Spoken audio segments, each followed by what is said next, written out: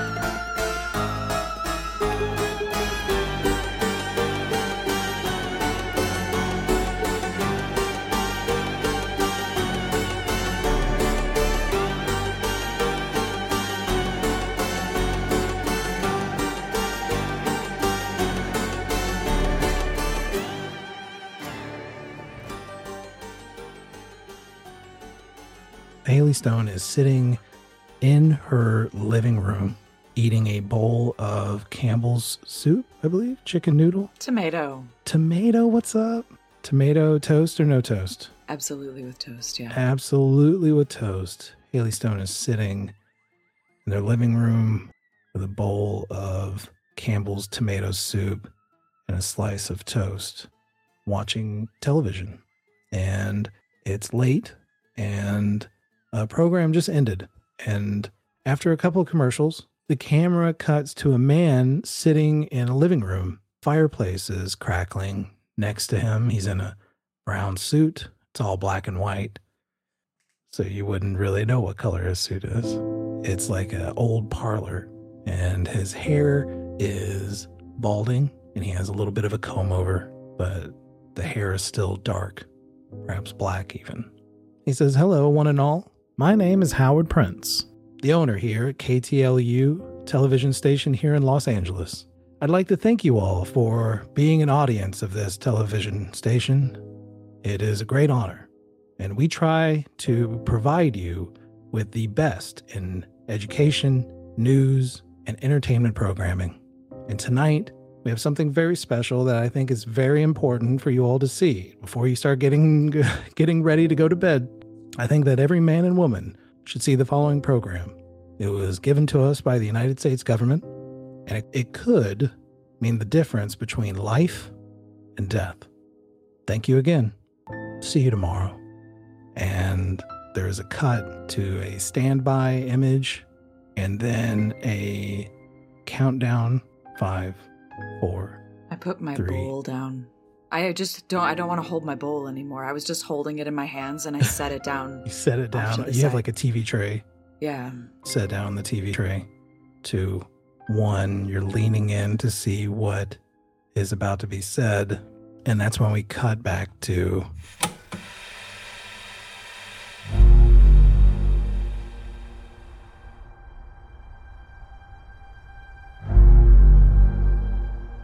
August. Augie, you are swimming in darkness, and you feel this terrible pain in your side as you are lifted up, and for a moment, you think perhaps you're ascending. But no, you are still in that alley in Bunker Hill, and you are being lifted up by the collar by Moses Mayhew, the man who shot you. And he lifts you up and sets you up against the brick wall of a nearby building. You cough up blood, and it's dripping from your chin, and Moses Mayhew squats in front of you. And he says, "What a mess. What an absolute mess. Well, that didn't end very well for you, did it? It's not easy being a hard man. But I guess you learned the hard way. Now, I have got to go, my friend. And you're going to sit here. That doesn't look good. I don't think you're going to make it. And when you breathe in, you have this terrible gasp, and your lungs bubble, and you realize they're starting to fill with blood. Oh, that doesn't sound good at all.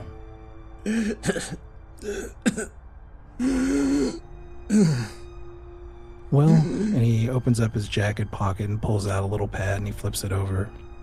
I don't know what game you were playing exactly. I'm a little confused about it if I'm being honest, but the best part about my job is I don't have to know the game. I just know how to erase it. And if I can erase it, then the game never mattered to begin with. So I'm going to take this suitcase that you wanted so bad, and then I'm going to go see this Haley Stone. And we're going to figure out why she felt the need to defend you and protect you.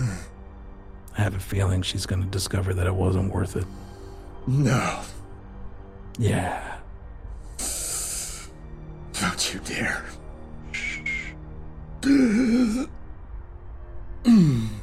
I think she'll be more amenable than you. Just my thoughts. You look kind of desperate.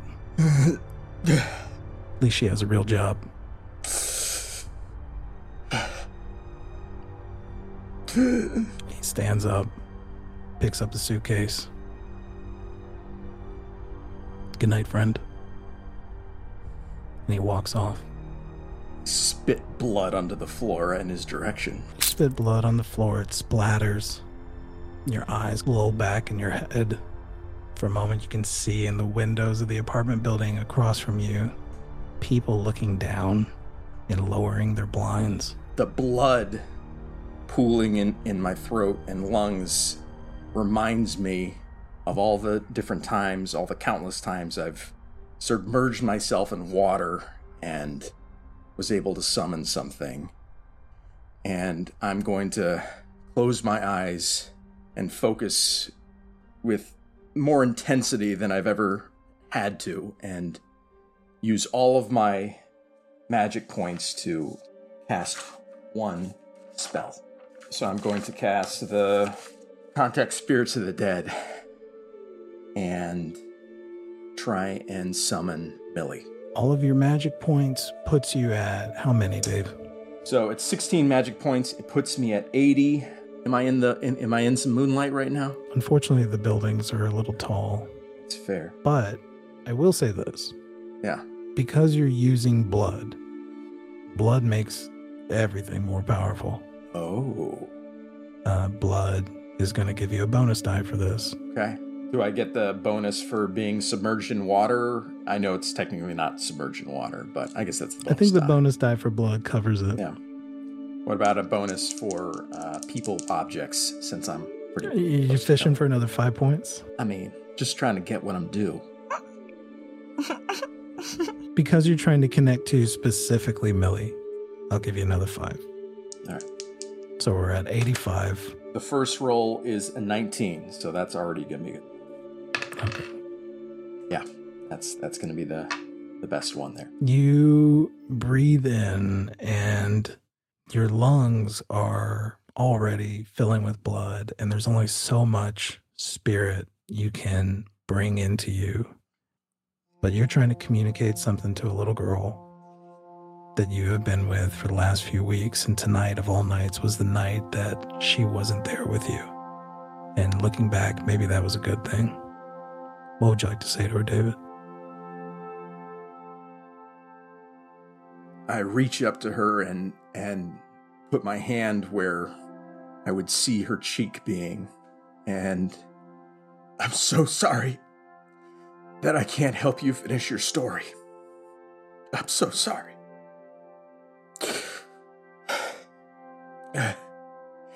Haley's in danger. The man that just shot me, he's going for her. Please. She's sensitive to you. Find her. Warn her. Tell her to run. Yeah. Your chest is burning and everything's just really thick. And she holds out her hand and puts it on your cheek. And she says, "It's okay."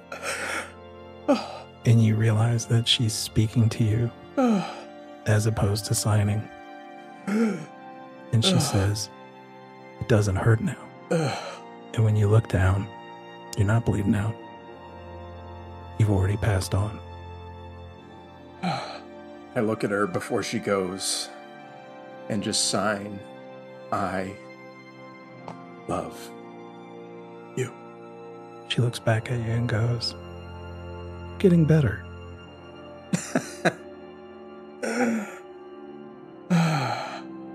Better late than never. See you soon. And she takes off.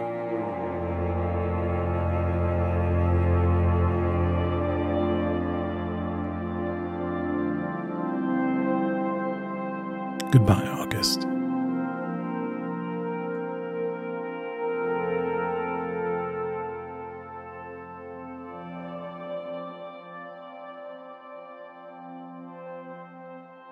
Haley Stone is leaning forward, looking at this TV, and there is a man. He looks like very official looking. He's got a suit and tie on, but the suit and tie almost kind of looks like military. And he says, "It is up to the people of this country to ensure that they work hard to keep their communities clean. Not just their communities, but their homes, to ensure the safety of themselves, their children, their family, and their neighbors. And we have provided a video here to explain to you why it's important to practice good housekeeping." And what they show are 3 buildings in the desert. They are small replica houses. The one in the middle is starkly white with a little picket fence and looks very quaint, besides the fact that it's maybe 12 feet by 12 feet. It's enough for a room. The 2 houses on either side are in varying states of disarray. There's garbage on the ground. The wood is rotting. Neither of them are painted. The camera shows the insides of these houses, and there's magazines strewn everywhere. And the house in the middle, the White House, is perfectly well maintained. It's got a nice couch, 1 magazine sitting on the coffee table, a vacuumed floor. And he says, "Watch." And then there is an atomic explosion. And you see a flash of bright light as these 3 buildings are pushed by the winds and force of this bomb. All 3 of them are not looking great. However, the house in the middle doesn't burst into flames like the other 2 houses. Then the one in the middle, and they say, "See, this house is protected by a solid coat of paint and is maintained by the homemaker of the house." While the other 2 homes, well, you can see. It is important that you are diligent about keeping up the appearances of your home. It could mean survival in these uncertain times.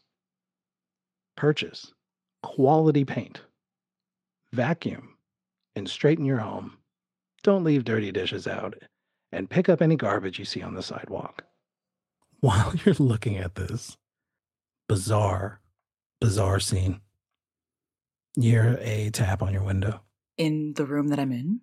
from behind you. What kind of tap?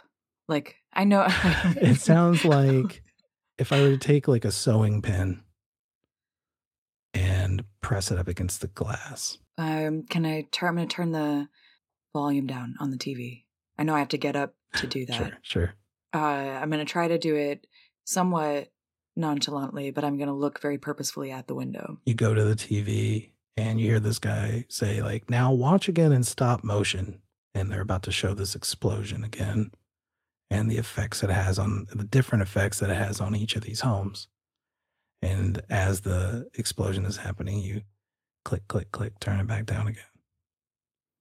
You turn back around and look at the window and you hear very clearly the tapping, but you don't see anything. What's the weather like outside? It's much like the night before, the 2 nights before when you guys were at Zelda's house. It's a little cool for LA at night. I will go over to the window to look closer. As you get closer to the window, you feel very cold. You feel your hairs on your arms start to stand up. This feeling is familiar.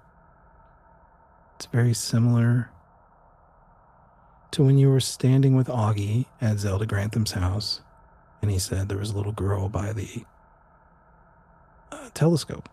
I tap on the glass a couple of times. You get up close to the glass, and you tap on it, and you hear the tap back. The same number of taps that you do, it does those back. From which side of the glass? You're not really sure. Like, it just feels... Actually, it kind of sounds like it's on the inside with you. I am a little startled at that. Sure. And I step back from the window and I say, hello? Tap, tap. Tap, tap, back. This time when you get close to the window to tap again, you can see your breath. And you're now noticing that there are parts of the window that don't fog up. I breathe all over it. And you immediately see a message that says, "Bad man, run." I am not going to argue with that, but I do have to tell you, I gotta rinse out my soup bowl before I go. Because of what just happened? Yeah. Honestly, yeah. Can we do a sanity check? Absolutely. Feels about right. Oh, no. I super de-duper failed that. You're going to lose 3 points of sanity. Uh-huh. And your back is going to straighten up, and you're just going to, in a trance, grab your soup bowl, take it to the kitchen, rinse it out, put what's left of your toast into the garbage. I'm going to take the garbage with me, too. And you're going to wrap it up, and there's this kind of your tunnel vision. You're doing normal chores around the house, and you start heading towards your front door. Whichever way, wherever the garbage chute is. Okay. You go out into the hallway, and there is a chute that you can toss it into. I do that. I think do I have my keys with me? If you want to. I kind of pat my hips. I probably always have my keys on me. I'm leaving. I just got to get in my car and drive. I think probably I would go first to where Augie was. I dropped him off. At his house? I know where he lives. You'd like to go to his house? Yeah. Yeah. Okay. Yeah. You start making your way down the stairs, out the front door. You look around, and the sound of traffic, cars, of people are almost startling because you were in such an isolated environment. It almost felt like you were by yourself, like the only person on planet Earth. And now you're exposed, right, to just humanity. And it's suddenly overwhelming. It comes at you in a wave. And the only anchor you have are the keys to the car, right? That's your sanctuary, is the car. Mm-hmm. So you start heading towards your automobile, the one you've been borrowing from. Oh, I have a car. I won it in a drag race. Oh, sick. All right. You go to your drag race car. Fuck yeah. It's not a drag. It's a nice car. That's how I started driving people around. Sounds good. Get in your car and you go to pull out of the parking lot. You get to an intersection. I need you to make a spot hidden roll. Mm. Mm. Okay. Lower. 35. That's a win. Yeah. You are sitting at an intersection, red light. To your left of the intersection, this car starts to make a right turn, which means it's going to drive right past you. Mm-hmm. And in a very quick, brief moment, you make eye contact with the same man that you saw that morning at R.A. Goodrich's. He's pulling into my apartment building. He sees you and squints, and it's slow motion suddenly as he pulls past you and turns into your parking lot, but he doesn't go all the way in. His car stops, and you look up. Green light. Go. Are we driving chill, or are we driving? I feel frozen. I think it's because I've lost sanity. Yeah. I think I just drive chill right now. I'm a little afraid. Okay. Yeah. You drive chill. Just for right now. Yeah. You make a right turn. Uh-huh. You start driving towards Augie's. You look in your rearview mirror. Uh-huh. And you see a car quickly making the same right turn that you did onto the street. How fast is he driving? Not very. Uh-huh. The turn looked a little fast, but once he got on the street, he slowed down. I want to try to lose him without raising any red flags. How would you try to lose him? Like, describe I would try what it would feel like to lose this guy. It would feel like driving at okay, so what I'm imagining, well, it's also like, what time of night is it? What's the traffic like? It's kind of light because we're late. So we're after dinner we're kind of about the time where people are starting to go to sleep. It is LA, but like people want to get home, and it's not the kind of LA that we would think of today. But it's still like there's other cars on there's the road, cars, right? Yeah, it's just not. So I think we're on Sunday, I think. Yeah, my main tactics are going to be to put cars between us, usually by like doing those like quick where you rev up and you like get into a spot that shouldn't really fit you, and like you like go in there, and then like combine that with like just making lots of really random turns, like turning to the right, like crossing all these lanes of traffic to go to the left as quickly as I can, but not driving in like a panicked way, like a purposeful way. Like I know where I'm going, but it doesn't really make sense. Okay. Does that make sense? Is that just driving, or is that like a navigational thing, or what do you think? It feels a little bit like both, because like I would rely on the knowledge that I have from driving people around too, of like, is there a back alley that I can quickly take to like cut over to the next road? I don't like that face that you're making right now. What is happening?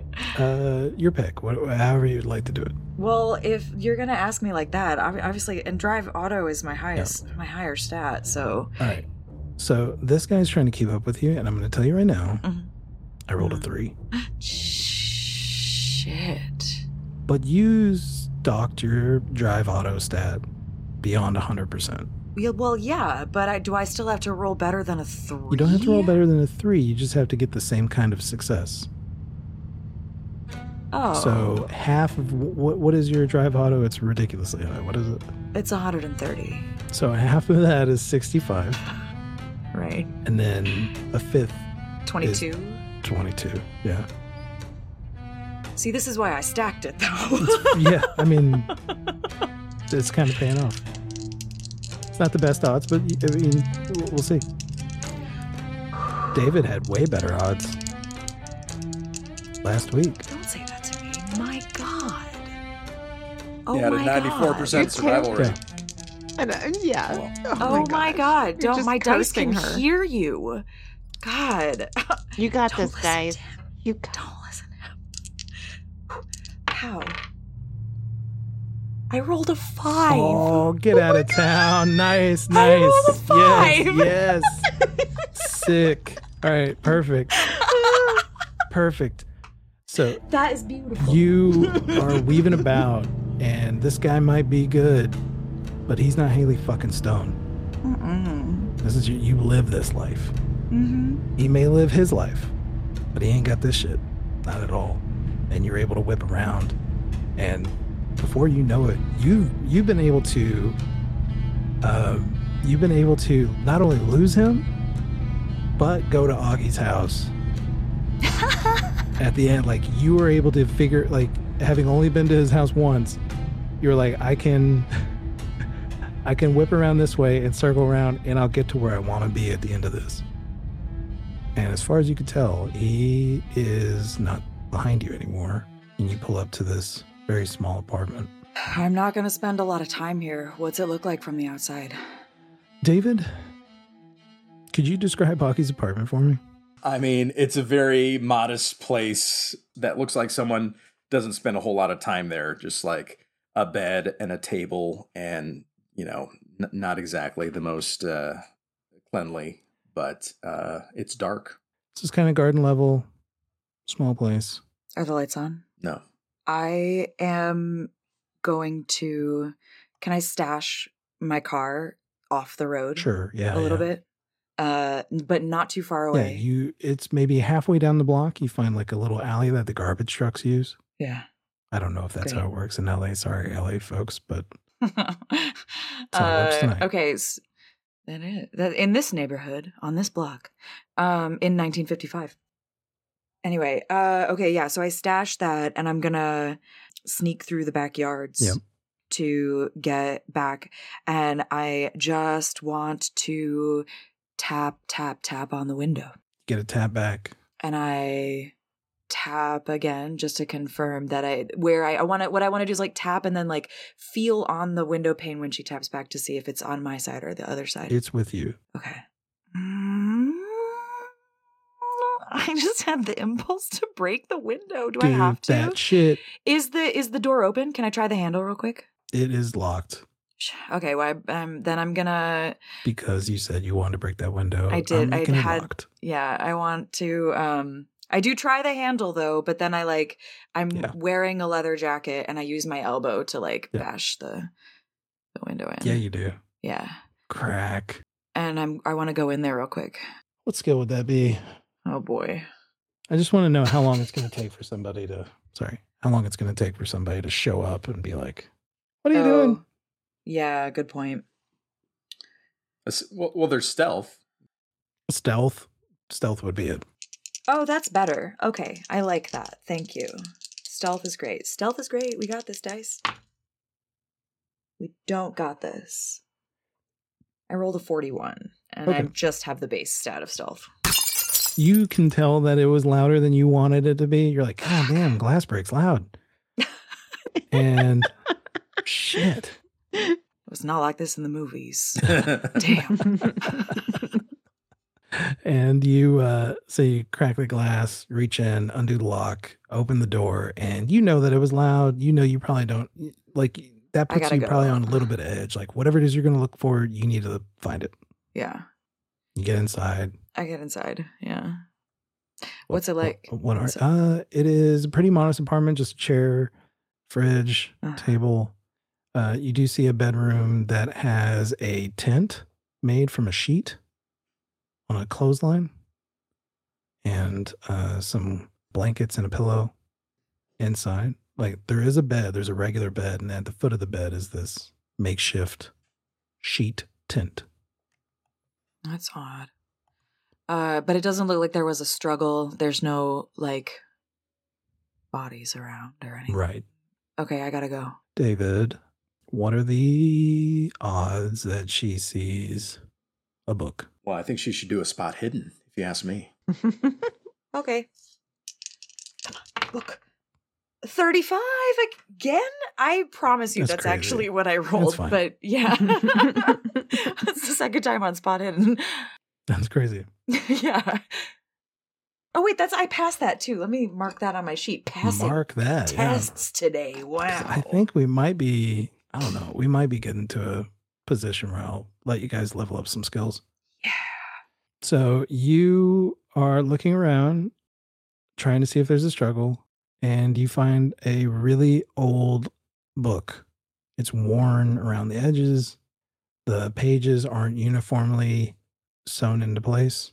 It's maybe about 6-7 inches tall by 4, and it's got a ribbon in it. You flip it open, and it's an old diary, and the page you're looking at is a detailed explanation of how to commune with spirits. Yoink. That's coming with me, but I'm not reading it here. Hockey's not going to need it. Well, I mean, if he needs it, I will give it back to him. Casey's running. Maybe he doesn't have time to come back to his apartment. I know that Moses Mayhew was looking for him, which is Yeah. another reason why I have to leave. You don't want Moses to find us. No. Absolutely not. Well, that worked out. Yes, it did. You quickly get out and you can hear somebody at the front of the house going, I heard something. So you're going out the back door, Oh, yeah. climb up over a fence, rush over to that alleyway where your car is, turn on the engine, Check in the back seat. check in the back seat where the guy is with piano wire is going to strangle you. Ah, maybe. Nope, just kidding. Okay, start your engine. Where is Haley Stone going? I'm going to Indio Hills. And so you pull out of this alleyway and you start driving down the road, and you know the exit out of this town. You're going to fill up some gas and you're driving all night to Indio Hills.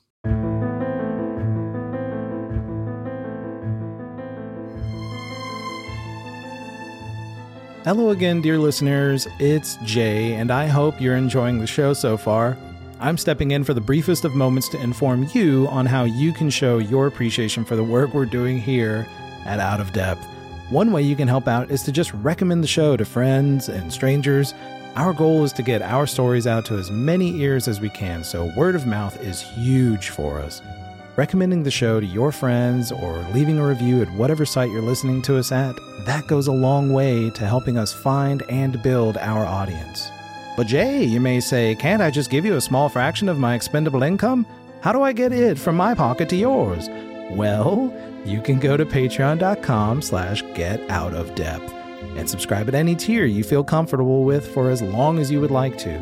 Our patrons get all kinds of behind-the-scenes info on the work that we do here at Out of Depth. They also get first view of our raw recording videos for each episode of the show, and they get exclusive access to our post-season Q&A where we, the cast, discuss the story and why we made the terrible decisions that we did. So if you want that kind of access to us, you're only going to get that at patreon.com/getoutofdepth. That money helps us pay for artists and collaborators and expands our ability to create fun stories for you to enjoy. We don't do ads or paid endorsements of games, which means support from our listeners like you is absolutely vital to our growth. If you want to be a part of that, you can do it at patreon.com/getoutofdepth. Thank you so much. And with that out of the way, let's get back to the show and see what dark shadows our investigators will step into next.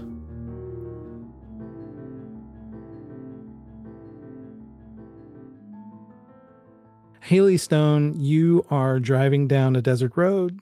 It's in the middle of the night. Your headlights are shining bright, and the amount of traffic that you're seeing slowly starts to dissolve to where it is you on the highway and just you, and you're heading to Indio Hills. It just so happens that a lot of the time frame in which everybody has operated has been a different, and we might be able to meet you guys up at some point. And I think that is determined by how quickly you can get to Indio Hills. And I think the best way to do that, you said the best way to do this is to have you do a drive auto roll so we can figure out how long it's going to take you to get there. So let's go ahead and get that drive auto roll. We got this. If there's anything we got, it's this. I rolled a 63, but that's under 50%. It's just under 50%. It's still a hard success. Okay. Yeah. All right. Okay. All right. Joanne Lamore, you are sitting in the lobby of this hotel. You look at the clock and it is 2:30 in the morning, and Lewis is coming out with a cup of warm tea. He's still in his red onesie pajamas, and he sets the tea down in front of you. Oh, thank you, Lewis. And I take the tea and just kind of hold it because I'm like shivering and shaking, and I don't think I can drink it without spilling it all over myself. But it's warm and nice. Philip looks at Lewis and says, I think I'm going to need something a little harder than tea. And Lewis gives him a nod and pours a little whiskey into the tea, and hands him a mug. And the two of them sit down, and everybody's kind of lost in thought for a moment as to what they saw. And maybe you're trying not to think of what you saw because it was too horrifying for words. Whether you're thinking of it or not is irrelevant because you're both, all three of you, are startled back into the real world when you hear a creak coming down the stairs. Enter David's new character. I got a bit something stronger for you if you need it. And I open a flask, go over to Lewis, and hand it to him. And he says, "Oh, thank you. I'm sorry if we woke you up. Sir, I know you needed your sleep. I promise it's not usually this loud." Oh, it's quite a commotion. I'm a former detective, so I always have to have a curious mind and investigate and see what's happening. Sorry, Detective. Detective... The name's Murphy. Murphy Dorrit. Murphy. I was attacked in my room by a very, very strange man, and... I was just about to call the cops, says Lewis, so they could take care of it, but I forgot that we had an investigator here. He That's right. We should probably still call the cops, or... Well, why don't you tell me a little bit about what happened here, and I can try and see if I can assist here. Well, there was a strange fella, and he got into Miss Lamore's room. I don't know if you're familiar with the moving pictures, but this is Miss Lamore, and she's a pretty big star. I haven't watched a movie in about 15 years, but I think I still remember your face from when you were younger. My, Joanne Lamore, it is a pleasure to meet you. And I kiss her hand. Always nice to meet a fan. Thank you. That's right. And David, could you describe, do you think you could just give me a little, are we talking about a silver fox here? No, well, no, he's in his like 50s. He's kind of short and stocky. But due to my appearance role, I am not a silver fox. No. Don't you worry. So yeah, I have like a scar kind of above my eyebrow here, and am kind of look a bit older than I actually am. Just kind of a weathered, kind of sandpapery skin. Yeah, this guy comes over, kisses your hand, gives you a little compliment.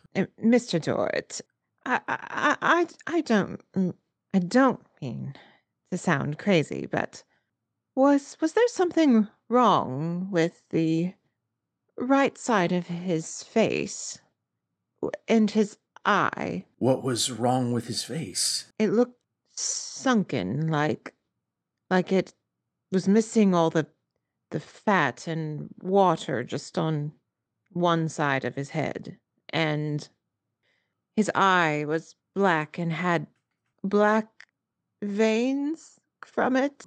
Good God. They're here. They? I didn't think this was possible, but they're among us, and I knew it. Sir? Do you have any part of the body here? Did you hurt him at all? Is there any blood? Is there any? Well, I hit him real good. And he holds up his club. And I got this from an officer friend. It's inscribed to me. It was a birthday gift. So it's okay for me to carry it around. But I whacked him real good across the head. He kind of just took it, to be honest with you. But he ran off, so I think it hurt him. Oh. And he was pretty quick. I could have caught him if I had stretched. Did he bleed? What color was his blood?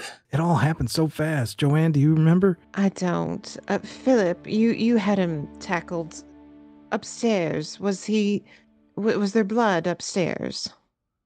Philip says, I don't remember seeing any blood. I just remember this eye, this black, inky, cloudy eye, and I could see myself in that eye, but it wasn't me. And you see Philip kind of trail off. Almost inhuman. Hmm? Yeah. Yes. I also knocked him down in my room. If there was any blood, it would be in the hallway where Lewis hit him, or in my bedroom when he fell, or on the billy club. Well, I'm sorry to say, but I don't think we're safe. Well, he drove off in a car like a man. Oh, there'll be more.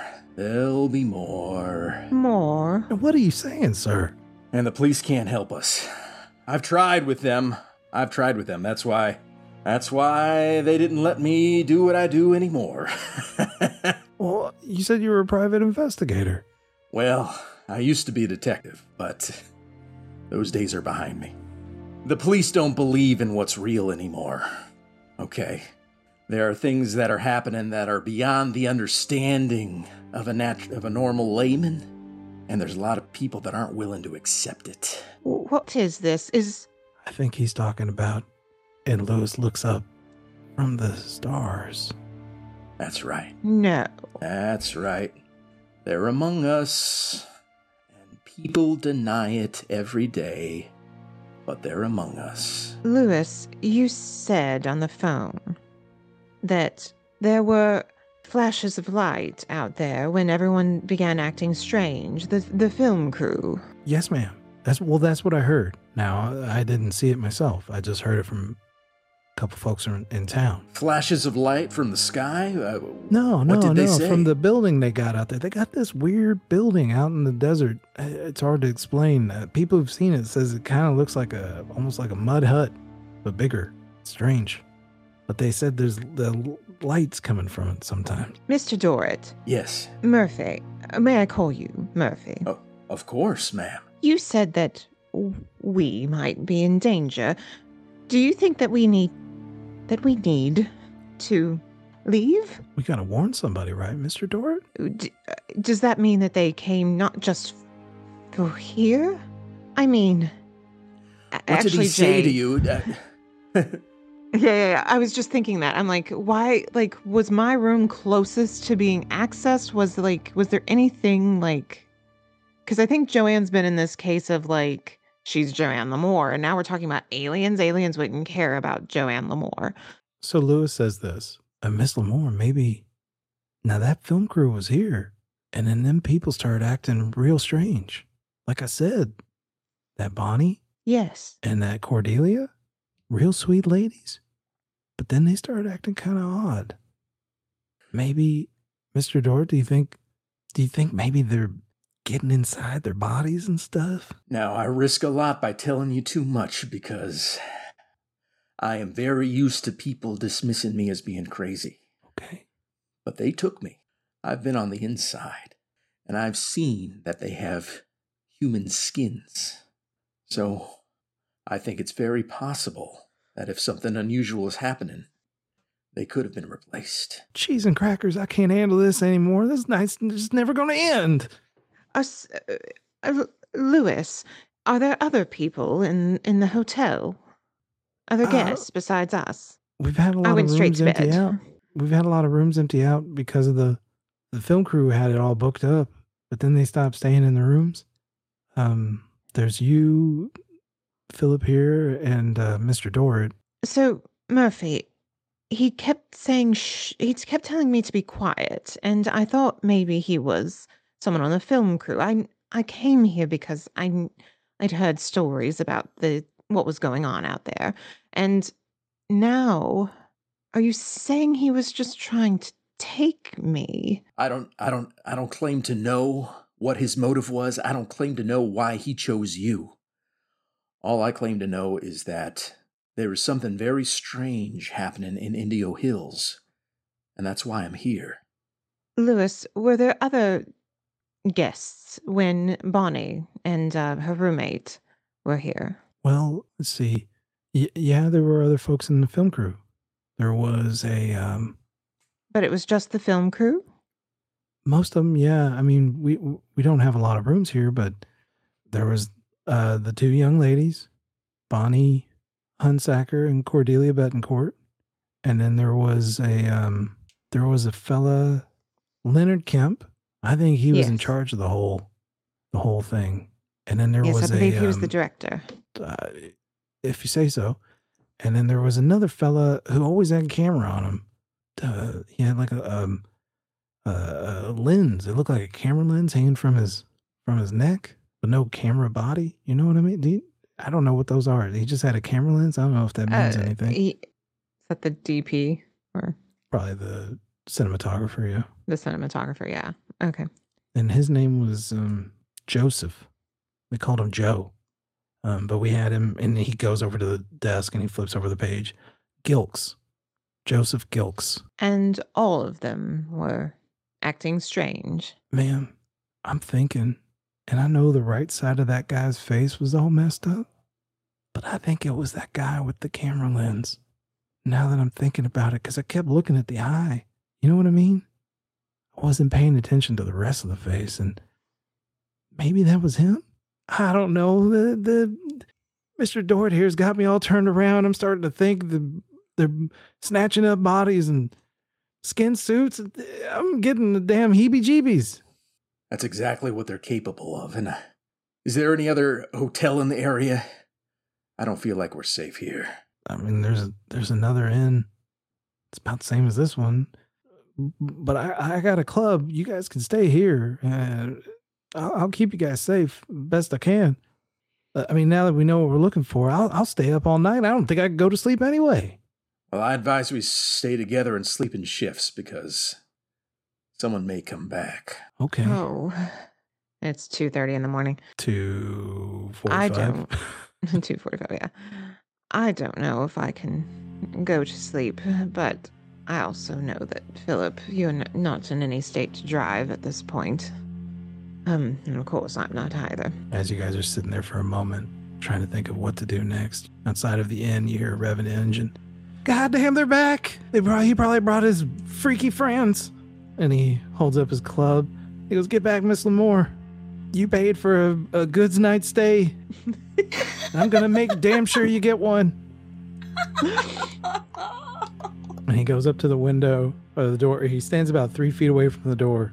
And you can see that you hear the engine cut off. And you hear footsteps coming closer to the door.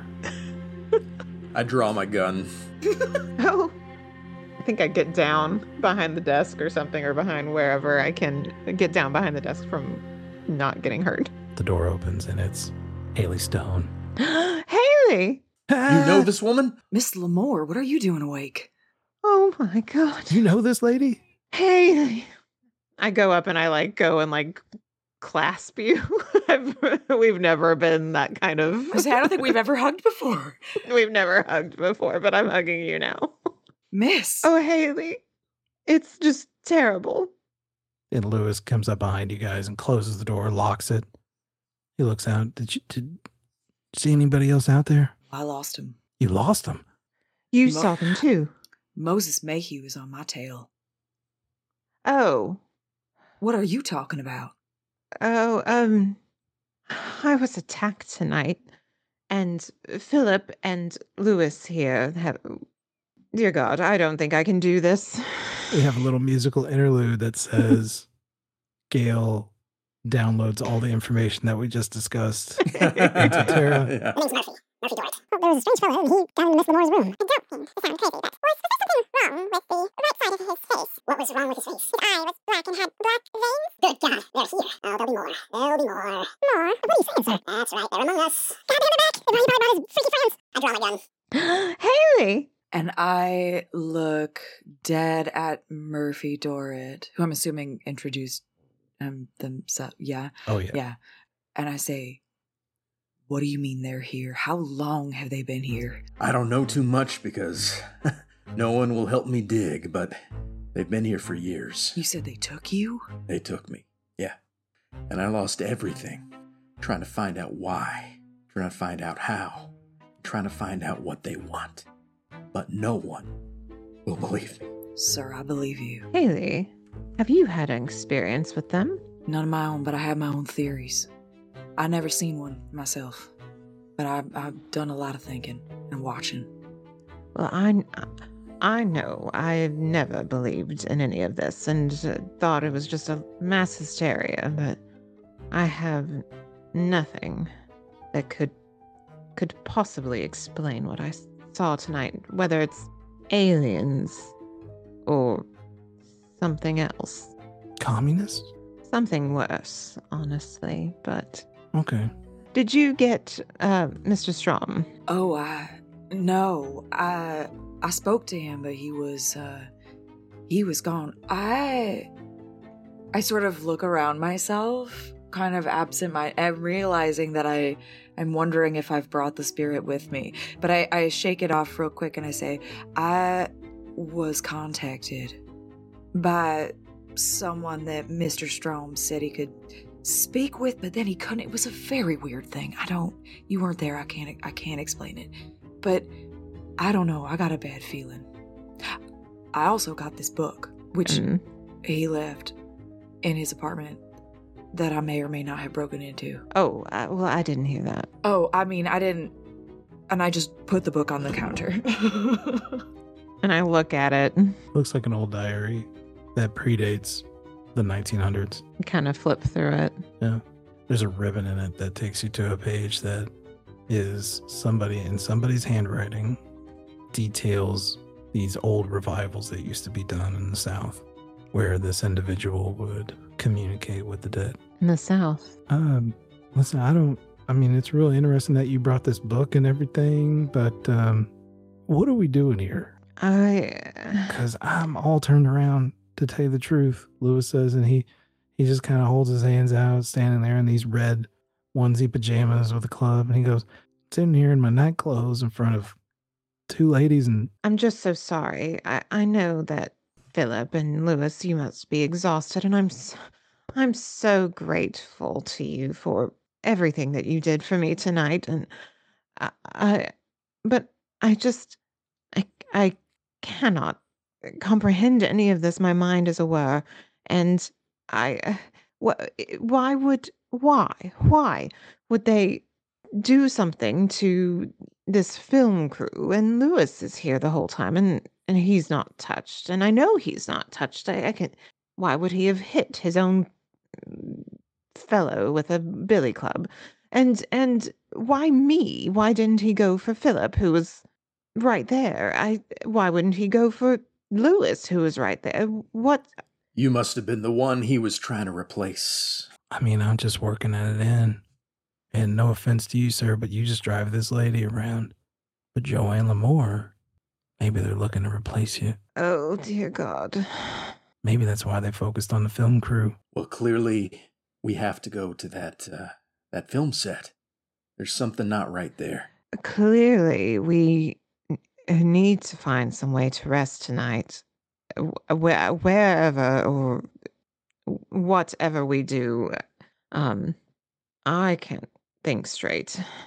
I don't know that I can sleep, but surely I'll pass out eventually. I think that's a good idea. And then in the light of day, we'll have to see what shows its face. Everybody decides that they're going to rest. I'm sure that some of you rest lighter than others, or not at all. There really should be a roll for rest in Yeah. in It's Cthulhu. called a constitution check. Oh, a constitution check. Yeah. I got a strong constitution. If you choose to not go to sleep, which is fine, but make a constitution check. If you decide to stay awake. I also am watching out the front for Moses all night. That's why I don't sleep. I beat my constitution. I failed mine. I do try to sleep, but I do not succeed, I don't think. So we're going to see about my constitution. Oh, I do succeed. All right, David. I've had many sleepless nights. If at any point I ask you to do a sanity check for the rest of this day before you actually get some sleep, you're going to have a penalty die. Okay. So I have to roll the 10 twice and take the worst? Yeah. Got it. All right. You all kind of groggily, is groggily a word? Yep. With groggy eyes, weary minds, you make your way back into the lobby, the front desk area of this inn.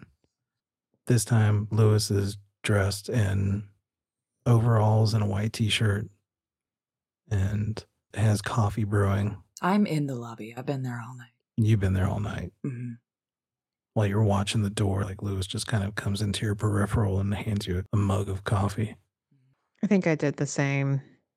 Like if there's like an armchair or something in the lobby or a sofa or something, tried to kind of get comfy on it, but slumber party in the lobby. Cool. Mm-hmm.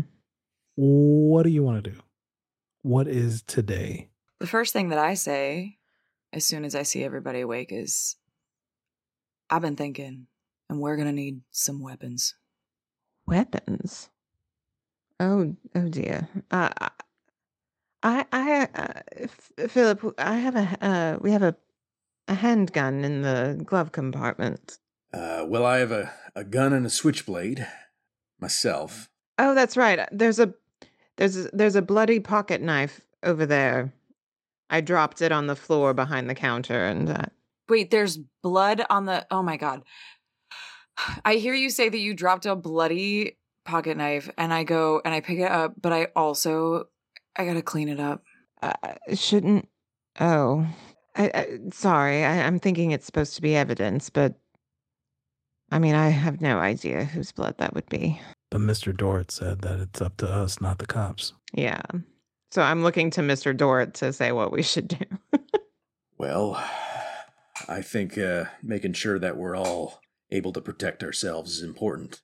But I think we need to head to that film set before they're able to clean up whatever mess they made.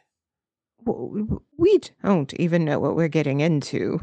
I mean, Haley's right. We definitely need to go armed, and I would say secretly, to see what's really going on there. Oh yeah, is Philip coming? Did Philip make it through the night? Philip retired by morning. He said it was his last job. There's a letter on the door. You know, I think I take him aside and say, Philip, Haley's here. She can drive me. I think it best if you are comfortable, if you go back home to Mildred. I see. Well, I know this is what we both agreed would be how this would go, but I have to admit to you that it hurts a little bit. If you want to stay, I won't stop you, but I'm just afraid Mildred won't forgive me. It's best to break it off clean. It has been a pleasure serving you, Miss Lamore. Oh. And Philip walks by you both, stops at Haley, puts an arm on Haley's shoulder and says, "Take good care of her." I just nod. I follow him out the door to go get the gun from the glove compartment. Oh, you're taking that. Okay. That's good, though. Yeah. Oh, do you think you might need it on the road? I'm fucking You're terrified. right. Yeah. Yeah, I'll leave it with you. I can get one.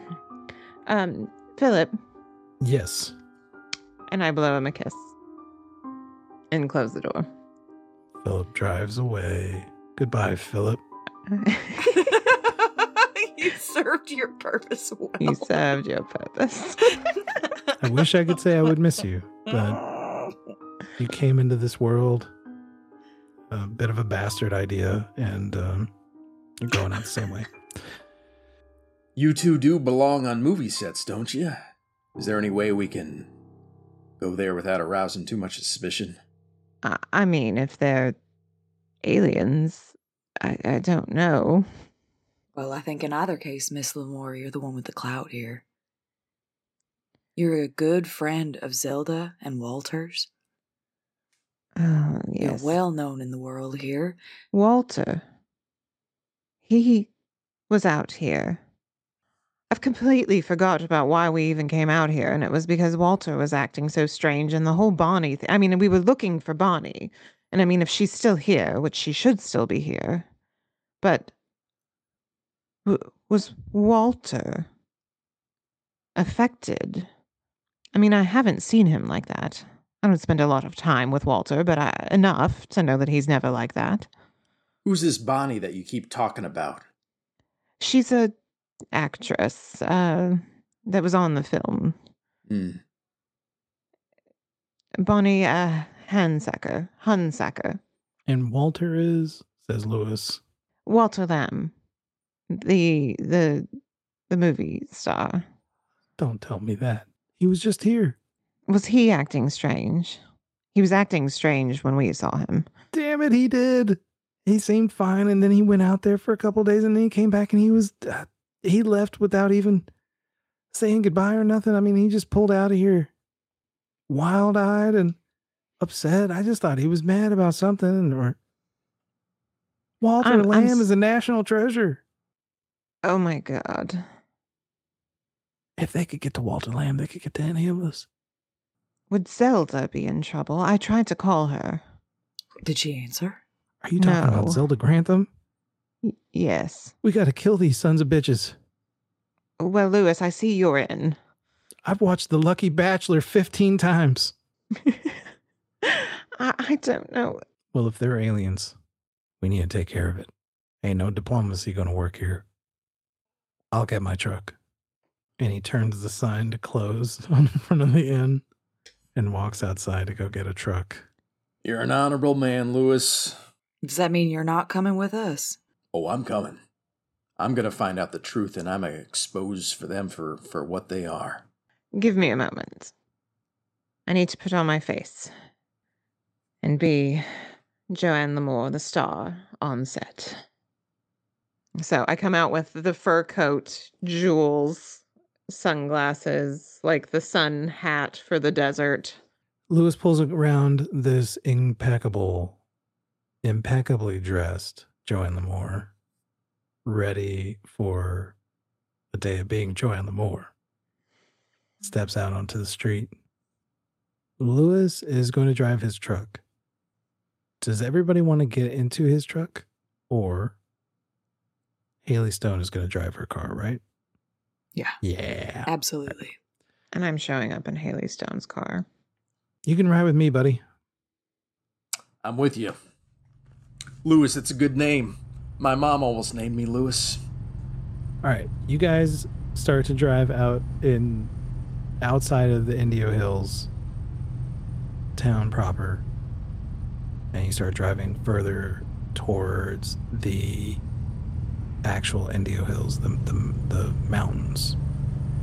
And the desert is now taking hold of you. Like, you start to see less greenery and less civilization.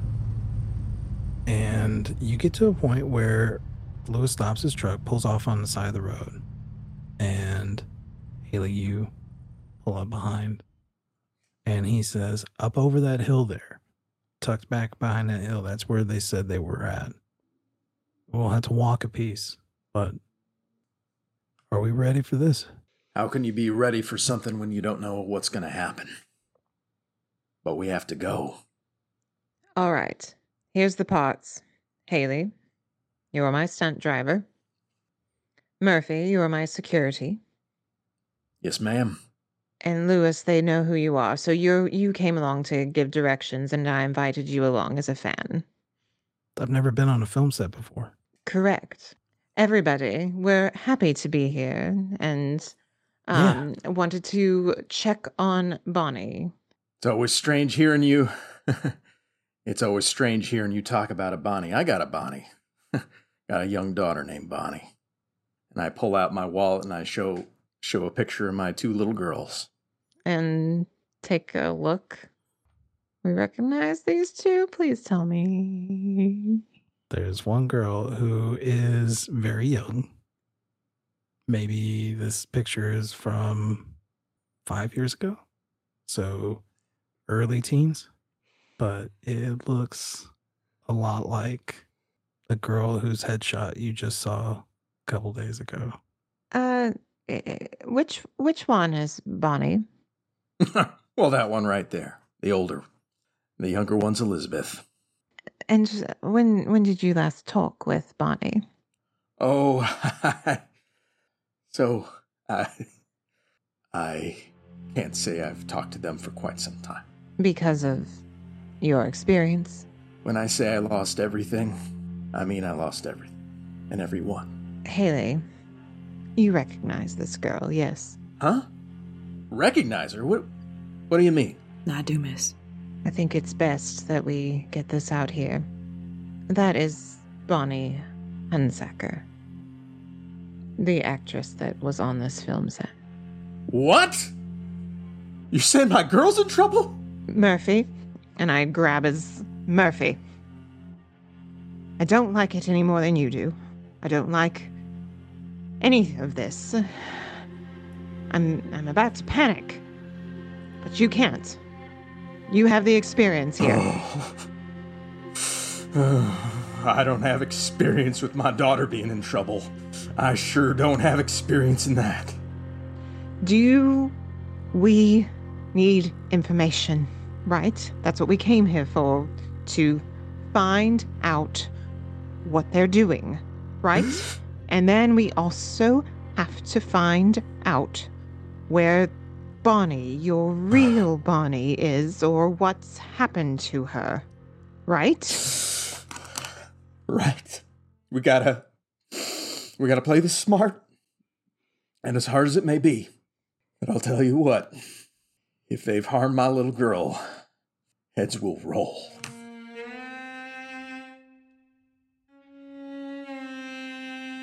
You all walk. The sun is still low in the sky, so it's not particularly hot, but you can feel the eventuality of heat. You get over the hill and you look down and you see this large building has a flat roof, and it looks like it's built out of a patchwork of aluminum and wood, and it is covered, held together with mud, almost like this flat, kind of rounded, not quite circular building with a flat roof. You don't see any signs of people here. There are no other cars. There are no other trucks. It's just the building, and the front door is closed. So you're at the top of the hill. You start to make your way down. You get closer to this door. Who is going to do what? I feel like I'm gonna be the one that opens the door. Like I'm gonna hold it for Miss Lamore. Or maybe it would be the security guy. That's your role. Yeah, and I have my hand at my holster ready to leap into action here. You reach out your hand, and this door is held into place with a makeshift, it's like a wooden slat that can be manipulated and swing into place onto a latch. So it's kind of like a doorknob almost, but it kind of just swings into a latch. It can lock the door, basically, from the inside or the outside. Mm. And you raise that latch up and swing the door open, and the light behind you floods into this building. And you see in the center of this building, in the center of this room, it's one room, it's still dirt floors. And the dirt at the center of this room is dug out. You see a pit in the center of this room.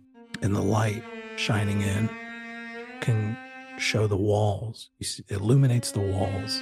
And you see outlines, almost like chalk outlines, of shadows of people's bodies in different poses, arms reaching towards the sky. Some have their hands close to them. And they're all around the room where there is no shadow on the wall, where these drawings end, almost like a background.